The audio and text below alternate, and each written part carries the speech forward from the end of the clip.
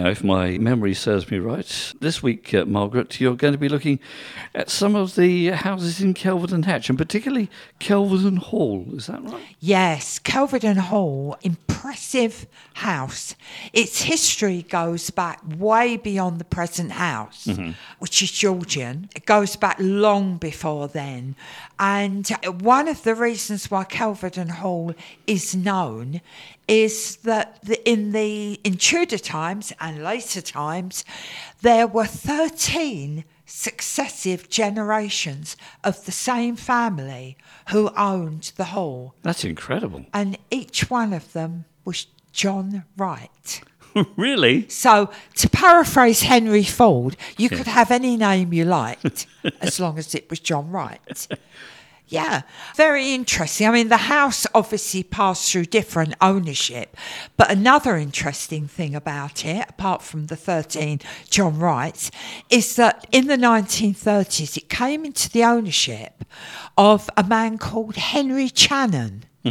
Now, this is not a name of anyone who's known off the top of your head today, but in the 1930s, he was a great friend of the then Prince of Wales, subsequently King Edward VIII, subsequently who abdicated the throne and became the Duke of Windsor. Henry Channon was always known to his friends as Chips. Don't ask me why. And as Chips Channon, he documented all the events of the 1930s, including the abdication crisis, in some detail. And today, his descendants still live in the property. Now, I think I'm right in saying that Chips Channon was, in fact, MP for Southend West for a long time. Held it for the Tories. He was indeed. He's also known as quite a prolific writer. Yes. And his diaries, and we can just imagine how much interesting stuff was documented in the 1930s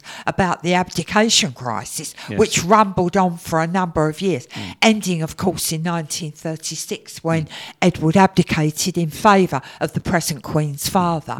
So, there's a lot of stuff about important people like Prime Minister Baldwin, Indeed. For example, and the part that they played in the abdication crisis. So, a very big part of history, actually. Yeah, and he actually lived in Essex. And his son also went on to be an MP as Absolute son, also called Henry Channon. I didn't know his son was called Henry Channon, but there you are. Yeah, there we are. Okay, thank you very much indeed.